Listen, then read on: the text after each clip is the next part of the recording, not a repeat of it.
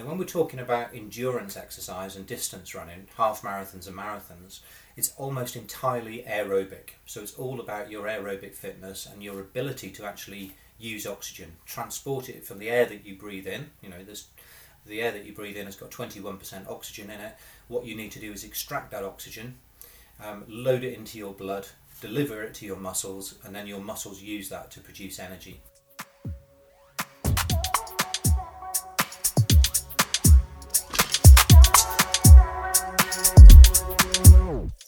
Hello everyone, this is Vikas again, and you are listening to Run with FitPage.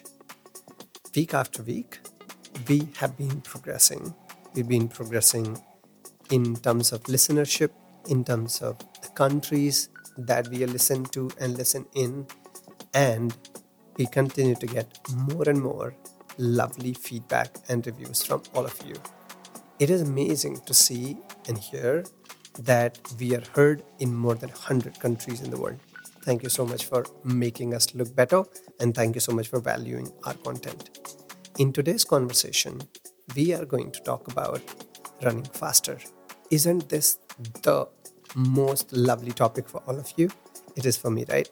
We keep looking for hacks, we keep looking for magic pills, and we keep looking for tips that will help us get better. But be surprised that there is actually no magic pill. It is that old, boring, consistent training, good nutrition, great recovery, and all of this doing over a period of months and years comes together to make you run faster. But I do not want you to trust me.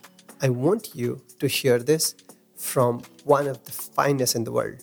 I am talking about Dr. Andrew Jones, who is the professor at University of Exeter.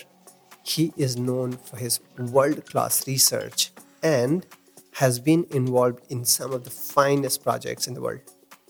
He's someone who was involved in the first Breaking 2 project with Nike. He propagates various researches that he brings about running and running better. If you look him up online, and you will see the content references are in the show notes, you'll see that his research, almost all of these are only focused about running. Not endurance sport more broadly, but about running. How lovely that is, isn't it? And so we thought of having able to speak with him on all things running. And that is exactly what we are doing today. Today, we are discussing the basic terms, the fundamentals of how one can get faster. And we are also talking about a couple of small tips that could help you get from point A to point B. That is from 0 to mile 26.2, or to get from 0 to kilometer 42.2 and complete your marathon in a faster and a stronger way. Let's welcome Dr. Jones to the show and learn all about it.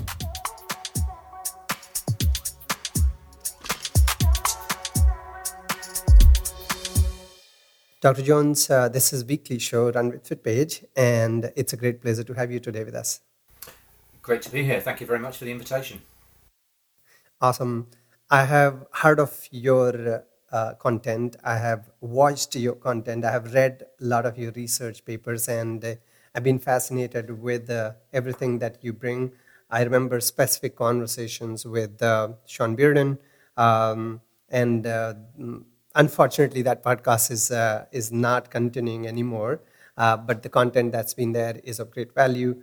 And I thought today we could leverage some of your experiences to our listeners. And we'll get into that in a minute or so. But how about we get started with the introduction of yours and what you do currently and what's your research focus?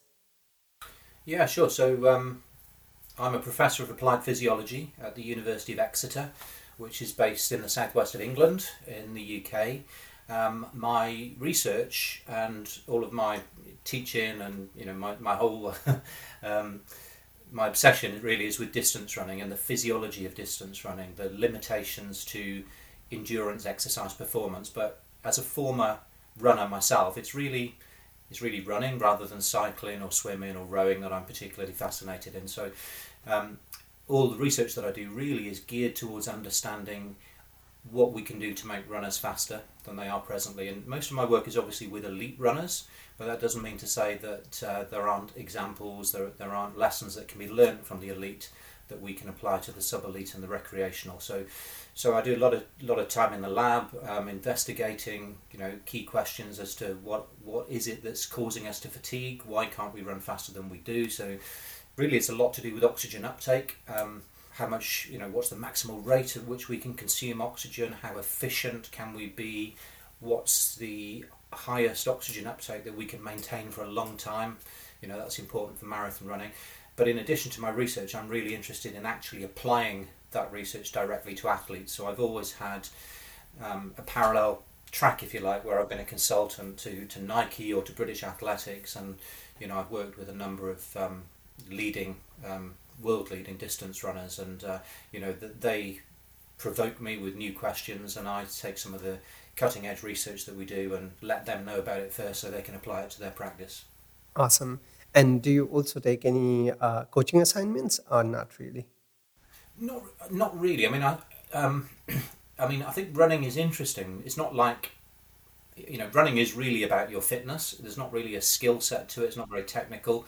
So I'm a physiologist, and when I evaluate runners in the lab, I do like to see what training they've done, because when I interpret their data, I can usually, knowing what training they've done helps me to understand where their weaknesses and where their strengths lie, and then I make recommendations. So what I don't do is write out a whole training program for them. I see that as the job of their personal coach to work that stuff through.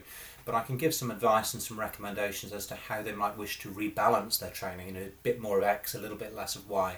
So I don't do any specific coaching, but in terms of sort of being an expert in running training, I suppose I'm able to offer that sort of support to athletes and their coaches. Right, sure. You said in the start that you work with elites and sub-elites primarily, and I also know that you were involved in the first Breaking 2 project from Nike. How would we get started from there? How were you involved, and how did you see that coming together? We all saw the result of it and where we have reached since then. I think before that it was sub 203, 202.57 if I'm not wrong, and then from there it progressed to Kipchoge breaking the sub 2 in the second project in Vienna. So how was your involvement in the first one? Yeah, well, I think I'd been sort of discussing the prospect of a sub 2 hour marathon for a little while in academic conferences, and as you say, it was 202.57, so we'd been getting progressively closer to the 2 hour mark for some time. And myself and a guy called Mike Joyner from the Mayo Clinic, we were saying for a long time this is actually doable, because there are so many things at the moment that count against runners running as fast as they possibly can for the marathon. I mean, you were telling me before we started that you're running London and then New York in close succession, but elite runners maybe only do a couple of marathons per year, and that doesn't give you too many opportunities to really express your fitness. If you're a 100-metre sprinter or a miler, you get lots more opportunities over the course of a season to run, and on at least one of those occasions you might be at your best, and all of the conditions might be really conducive to helping you to run fast as well. But if you only run once or twice per year, and you know what it can be like in London and in New York, you can sometimes get really hot weather, you can get really cold and windy weather, and we started to think, well, if you got the best runners in their best shape, and you gave them a really fast course, and you guaranteed them good weather conditions, and you incentivized them not to win the race, but to actually run as fast as they could, that was the whole name of the game, then there's no reason why they couldn't break 2. So I'd been professing this for a while, and there were people who thought it was impossible, but I think Nike felt, actually, this is the sort of thing we ought to get behind, and a lot of the top runners we work with anyway, we sponsor them, so this is actually within our compass to actually put on a show, select the best runners, give them the best opportunity, and I think Nike appreciated that while they have some absolutely wonderful in-house scientists and lots of great technology, they didn't have somebody who was a specific expert in the physiology of running. And I suppose my reputation as a researcher in the field, but I'd also worked with people like Paula Radcliffe previously for a long time during the course of her career, up until and beyond her running the 2:15:25.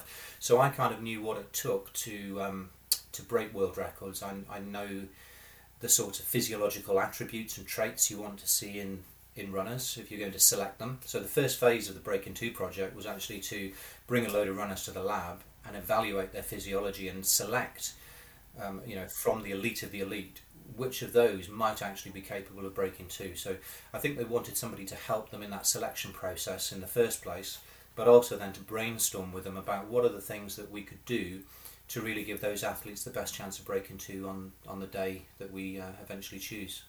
Awesome. And I think this was an experiment that got a lot of attention globally, and subsequently we went on to achieve a sub 2 in Vienna. Now, the conversation today also is related to running fast, because in its own relative ways, because almost every runner who's going to a race is looking to hit PR or looking to improve their timings. And I wanted to understand from you to set the basic principles of what it takes for people to run faster, and what are the core components that people need to keep in mind, or physiologically what are some of those things that will define whether you can run faster or not. Well, I mentioned, the word VO2 at the beginning, which means oxygen uptake, and it's really to do with that because when we exercise, we've got an aerobic system which involves the utilisation of oxygen, and we've got an anaerobic system. And when we're talking about endurance exercise and distance running, half marathons and marathons, it's almost entirely aerobic. So it's all about your aerobic fitness and your ability to actually use oxygen, transport it from the air that you breathe in. The air that you breathe in has got 21% oxygen in it. What you need to do is extract that oxygen, load it into your blood, deliver it to your muscles, and then your muscles use that to produce energy. So that's essentially it. So we have to get aerobically fitter, and that means that our lungs, but in particular our cardiovascular system, our heart and our blood vessels, and our muscles, need to be working in harmony to really process that oxygen. And when it comes to the oxygen, there are three key variables. One is what's the highest rate at which you can use that oxygen. That's called your VO2 max. So if you go on a treadmill, let's say, and I make you go slightly faster, slightly faster, slightly faster, until you're really gasping and you can't go on any further, I will measure your VO2 max. That's just before you become completely exhausted and have to stop. That's the highest rate at which you can process that oxygen. So that's important, and the higher your VO2 max, that's an index of your aerobic fitness, and all else being equal, the faster you'd be able to run a marathon. But it isn't just about the VO2 max, because obviously when you run a marathon, you're not running at your maximum intensity, you're running at a submaximal intensity. So two other things become important. One is, when you're running at your marathon speed, how efficiently can you use that oxygen? And that's something called your running economy. So you and I might be running at, say, 7-minute mile pace, and I might need to use more oxygen than you do. So I'm less economical. My running economy isn't as good as yours, and that might be because you've got better biomechanics than me. Your technique is smoother, whatever. So there's a submaximal oxygen uptake element to this as well, which we term running economy. And then finally, there's something called lactate threshold. So again, if I put you on a treadmill and I get you to run at a slow speed and I measure the amount of lactate in your blood, and then I get you to run at a slightly faster speed, and I stop you briefly and I measure the amount of lactate in your blood, and we keep going, maybe do 7 or 8 speeds higher than the one before, what we'll find is that your blood lactate concentration is, for the first few speeds, is very similar to what it is at rest. It's actually really comfortable for you to run at those speeds, but there'll be a particular speed above which your lactate has risen, and it can rise quite dramatically, and that's called your lactate threshold. Now when you're beyond your lactate threshold, things become unsustainable. You fatigue much more rapidly. So what we need is for your, we want your VO2 and your running speed at the lactate threshold to be as high as possible, because what we find is during the marathon you run at probably just below your lactate threshold speed. So the higher that is, the faster the more comfortable you'll feel at a higher speed, and the easier it will be for you to maintain that speed over 26 miles. So those three things really are in combination of what we're looking for. Sure.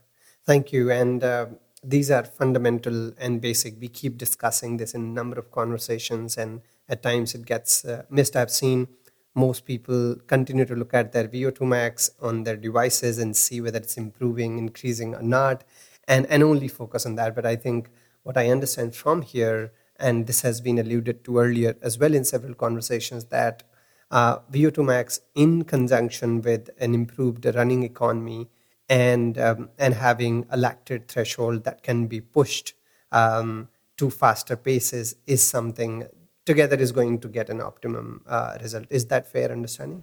Absolutely, yeah, spot on. Awesome.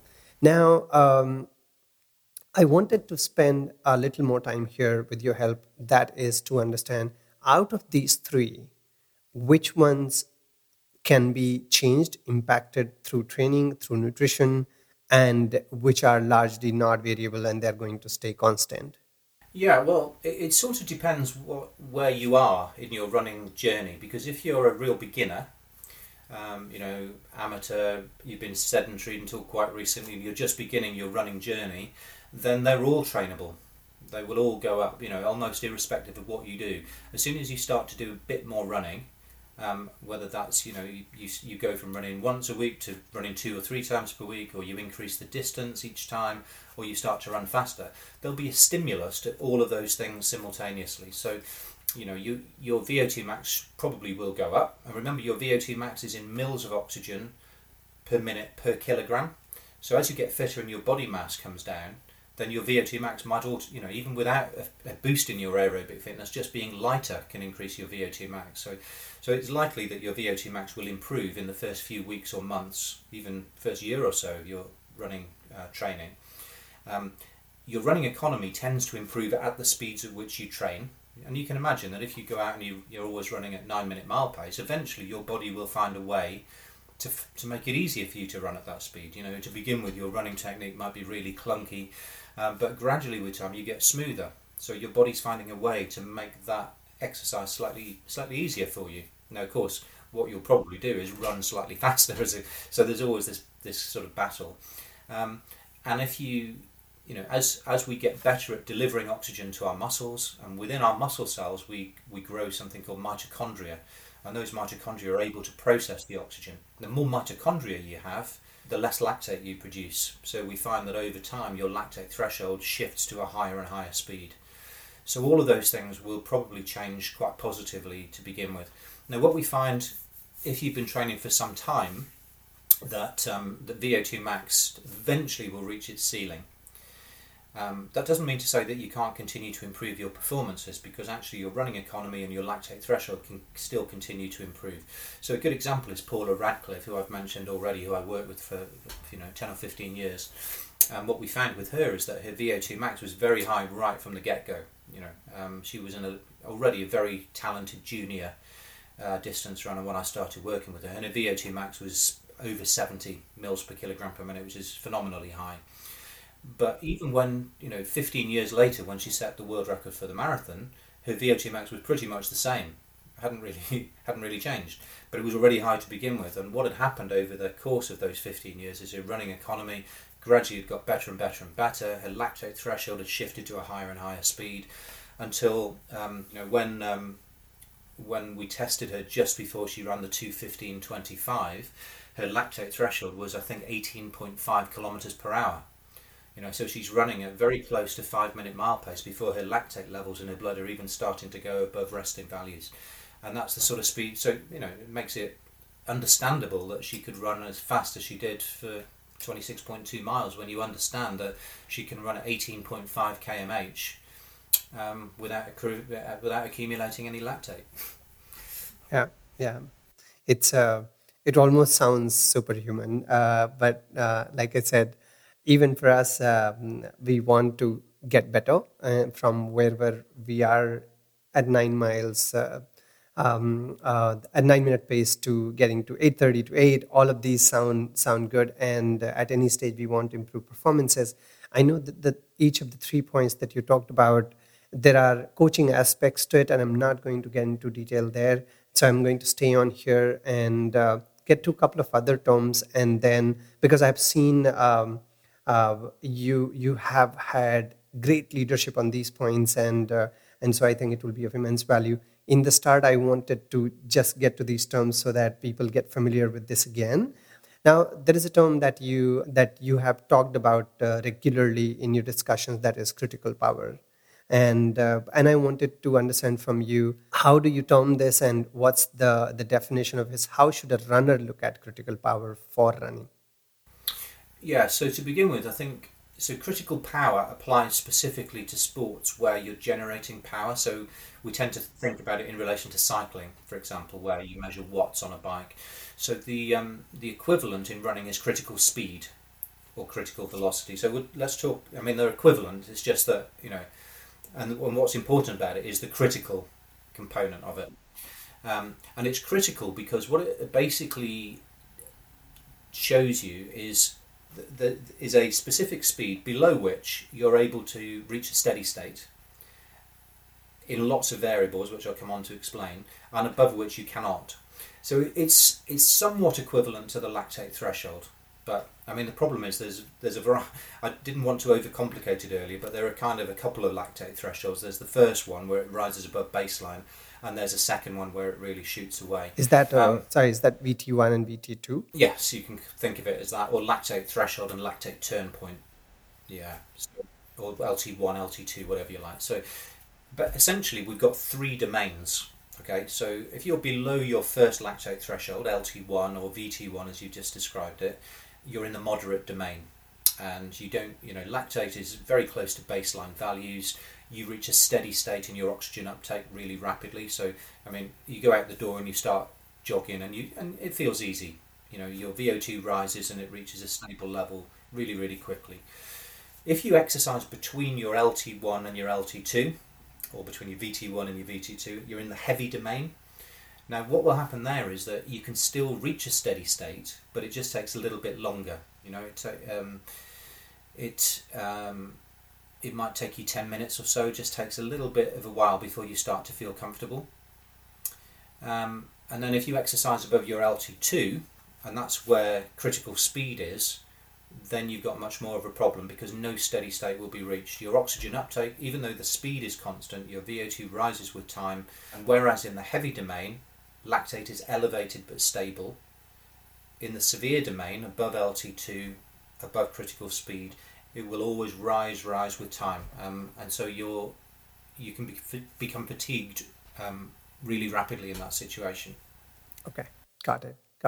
Thank you so much. So if I as a runner need to look at critical power, critical speed for my running, how should be starting to look at first to understand where my baseline is and how I can utilize this in my training? I know you talk about a particular test, and I would like to request to mention that as well. But how do you think I get started if I need to think of critical speed for myself? Yeah, so it's the best way to think about it is if you've got a personal best or a personal record time for 2 or 3 shorter distances, then it's possible to calculate your critical speed. So, for example, let's say you have and if you haven't done a race, you can always do a time trial. But it would be good to know what your best time for, say, 1,500 meters was, or even 800 meters, and maybe 3,000 or 5,000 meters. So what you've got then is a series of speeds, and I know the time that it took you to run those speeds. So you've got the number of meters on the y-axis against the seconds that it took you to complete those distances. And what you'll find is that should be a straight line. So obviously a shorter distance takes you less time, but you end up, let's say you've got 3 or 4 ideally, data points, race distances on that line. The gradient of that line is your critical speed. And the intercept is something called your D prime, and that's linked to your anaerobic capacity. But as runners, we're really interested in the critical speed. Now, as you get a bit faster, particularly over the longer distances, that will show that your critical speed has gone up, hopefully. So yeah, and that enables you to determine what is that critical speed is the higher speed where you can still just about reach a steady state, and that's in terms of your oxygen uptake, your blood lactate concentration, but also a bunch of metabolites within your muscles as well. So it's really this, it's the highest speed that you can run at, and still it's the kind of the ultimate limit for your oxygen transport and utilization system. You go just above that, and you have to rely increasingly on anaerobic metabolism to supplement the energy supply. So that gives you some information about how you can balance your training, because if you want a really strong aerobic training stimulus, then being just below your critical speed for maybe 10 minutes or so, doing what we call tempo runs, or you could do more extensive aerobic intervals near that speed. Whereas if you want to do shorter, faster intervals, then you do the speeds above the critical speed and you'd recover below it. So that's more like your high intensity interval training that might be a good stimulus for your VO2 max. But certainly we find with the marathon, at the elite level at least, elite runners can operate at just a few percentage points below their critical speed. So for them, knowing what the critical speed is really important. But it doesn't mean to say we can't actually usefully apply that same knowledge to our own training, whatever level we're at. Sure. So if I understood correctly, we are saying, suppose I look at 4 different distances, that is say 5K, 10K, half, and a marathon. I look at the time taken, and I look at the average speed. So you're saying if I try to graph these on X and Y axis, right, it should be a straight line, and we are saying the gradient of that is the critical speed. Yes, although I wouldn't use half marathon and marathon. I deliberately said 1500, 3K, 5K because it's much better to do it from shorter distances. You could probably go as far as 10K, but beyond that you start to get into different domain which skews the line a bit. So it's better to try and predict the critical speed from your performances over shorter distances. Understand. Okay. And so use this as a more like an absolute ceiling that people should try to reach towards. As a layperson, if I were to think of it, right, to run a marathon, and you talked about different paces below and above that people can look at, and above the critical speed is possibly only the HIITs, the interval training that will generally be possible, and elites, you said that they try to be very close to the critical speed, but maybe the amateur runners will be slightly or more below than the critical speed, right? Definitely, that's right. Yeah, I mean, remember that if you're an elite runner, you're covering the marathon in not much more than 2 hours. So your Yeah, absolute speed will be much higher. So as a fraction of you'll be pushing up against your critical speed. If you're running for 3, 4, 5 hours, then the gap is going to be a bit larger. This is still useful to know. I mean, this is still the critical speed is going to be, you know, it's going to be close to your 10K speed, I would say. So I was going to say, if you're an elite marathon runner, then your marathon speed isn't very much slower than your yeah, 10K speed. But if you're a 3 or 4 hour marathon, then the gap's going to be much sure, larger. sure, makes sense. Now, the 3 minute test, that is the 3 minutes all out test, how is that conducted, and how does that form a baseline of your current critical speed or fitness? Yeah, so I'm giving you one way by which you can calculate critical speed, and that's by plotting your best times at a variety of different distances. We did think, if you're trying to evaluate somebody in the lab as part of an experimental study, and they haven't, let's say they're not a competitive athlete, then what we typically do is bring them into the lab and exercise them to exhaustion on maybe 4 occasions, and that's quite a tough task. Nobody really enjoys that. So we were trying to think up a way by which we could really make that estimate a bit more rapid. So we dreamt up this thing called the 3 minute all-out test, and again it was actually devised for cyclists on a stationary cycle ergometer. And the idea is that you put on a pretty heavy load and you sprint as fast as you can for the entire 3 minutes. Now, as you might imagine, the first few seconds you generate a really high power, but it then starts to fall away. You can imagine, it's really, really hard. Now it's only 3 minutes, but it's a really, really hard 3 minutes, and the power falls gradually and gradually. But interestingly, even though it remains a really hard test, the power eventually starts to level off, and the power that it levels off at is very close to the critical power. That's for a cycle test. So, a quick and easy way to calculate or estimate the critical power is to do a 3-minute all-out test. Ideally, you need a loader cycle ergometer to do that.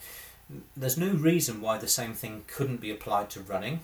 Now, what you'd need is a track or a flat piece of road, and you'd need a way to measure your speed. But you'd start sprinting, and of course you're going to fatigue, but you should find that by the time you get into the sort of third minute, that the speed that things are levelling off at is going to be close to your critical speed. But it's pretty tough, and there have been fewer studies done with running 3-minute tests than with cycling 3-minute tests. So, I'm not saying it's an easy way to do it. It's probably easier if you've got some best times already, 1 mile, 2 miles and 3 miles, or 1500, 3k and 5k, to estimate your critical speed that way.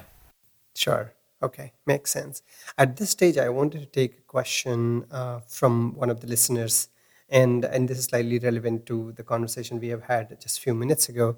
That is, she asked that when we start to run, and if in the start, which most of us as beginners do it, when we are not fully warmed up, we try to run really fast, and then we are feeling really good, and all of a sudden we stop feeling really good, and then you start to come crashing down, and you're not able to continue for the half or marathon that you're running. The question was that why is it exactly happening? What's really happening in the body, and why one cannot sustain that? Well, it's probably because the person has gone above their critical speed. And if you go above your critical speed, then everything is non-steady state. So basically you start to rely on not the aerobic system, which you really should be, for a half marathon or a marathon, it really needs to be slow and steady, and you're using the aerobic system fully. If you go too fast, you're going to be above this critical speed, above your lactate threshold, and you have to rely on anaerobic metabolism. Now, what happens there is that within our muscles we have a sugar store essentially called glycogen, and we use that really, really quickly, and we convert that glycogen into lactic acid.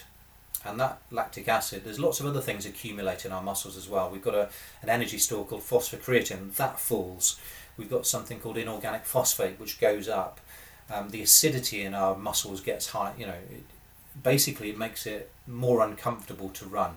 And because of all of this distress, this lack of balance within our muscle cells, that causes our heart rate gets too high, we breathe really hard, and it just becomes unsustainable. There comes a point at which if your phosphocreatine levels fall too low, or your PI goes too high, or your lactate goes too high, then the muscle basically will not continue to function properly. Also, if you run out of that glycogen store, that sugar store that I said, then it's harder for muscle. Your muscles just feel tired as well. That's what happens when you run out of glycogen during a marathon. So all of those things will happen simultaneously if you start too quickly.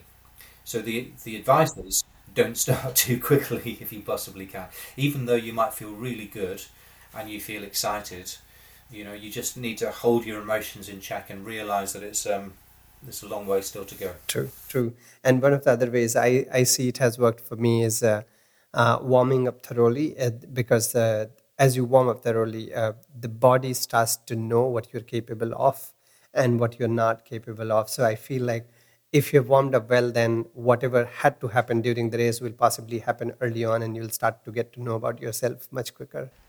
Yeah, definitely. And actually what we find is, when you start running, if you imagine you've got your VO2 at rest when you're just standing on the start line is kind of here, and then your running, the oxygen uptake required for your running speed during the race is probably up here.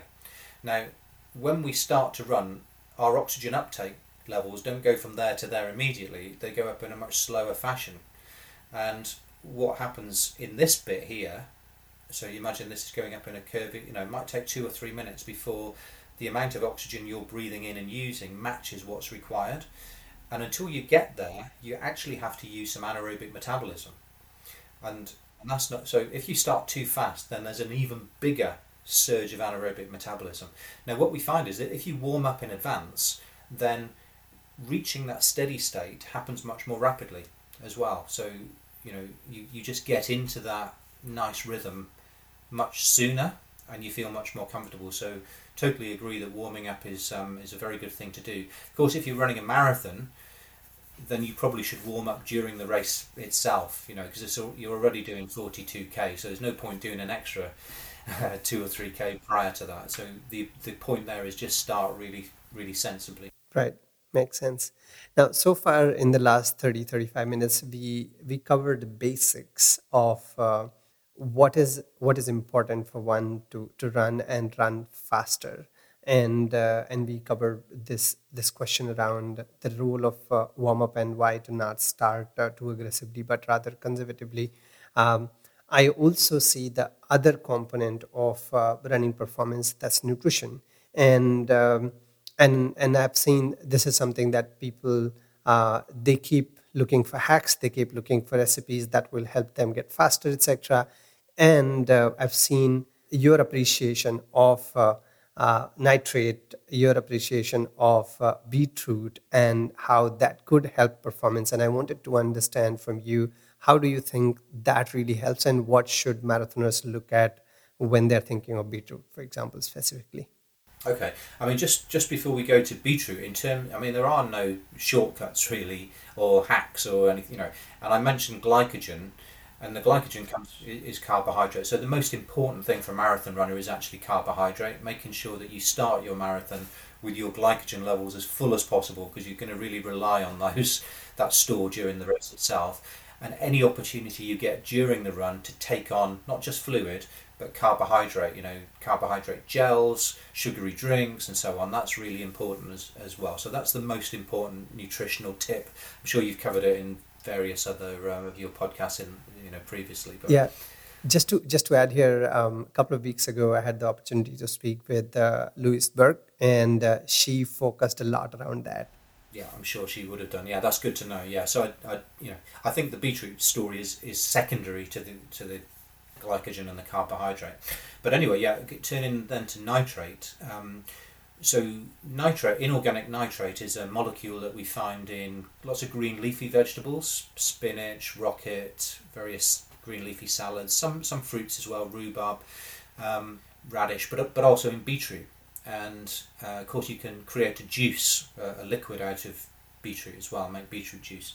And what we discovered 10 or 15 years ago now, actually, is that when we asked some of our participants to consume beetroot juice, their running economy was slightly better. So it just makes your muscles a little bit more efficient. And it also enables muscles to produce more power as well. There's more research being done on that. So it's certainly one of the things that may possibly be advantageous, not to the same extent as carbohydrate, but if you're looking for an extra, couple of percent, then being cognizant of consuming foodstuffs that contain nitrate is probably sensible as well. And I think, while you could take beetroot juice a few hours before you intend to compete, don't do it just for the first time on race day, practice it in advance, but it's something that might give you a bit of a boost.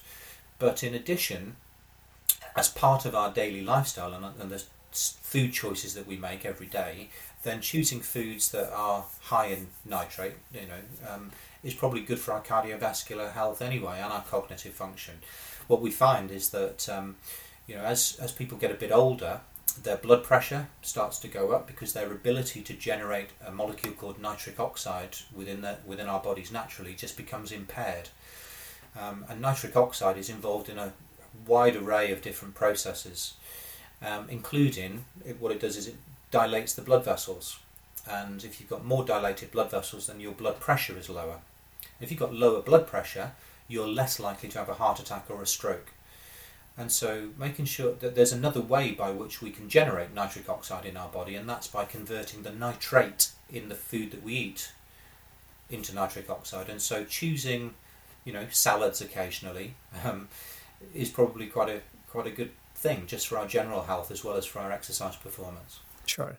For beetroot consumption specifically, would you I know it's also an RD's question, but would you suggest uh, similar to carbohydrate, could runners load beetroot juice as well leading up to a race? What do you think?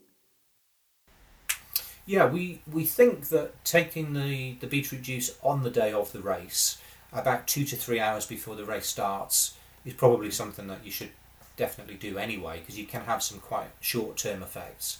But probably it would be sensible to take some beetroot juice in the days prior to that as well. So maybe 2 or 3 days before. Let's say you've got a race on the Sunday, then maybe Thursday you might take a couple of shots of beetroot juice, and also Friday and Saturday, and then finally on the Sunday morning.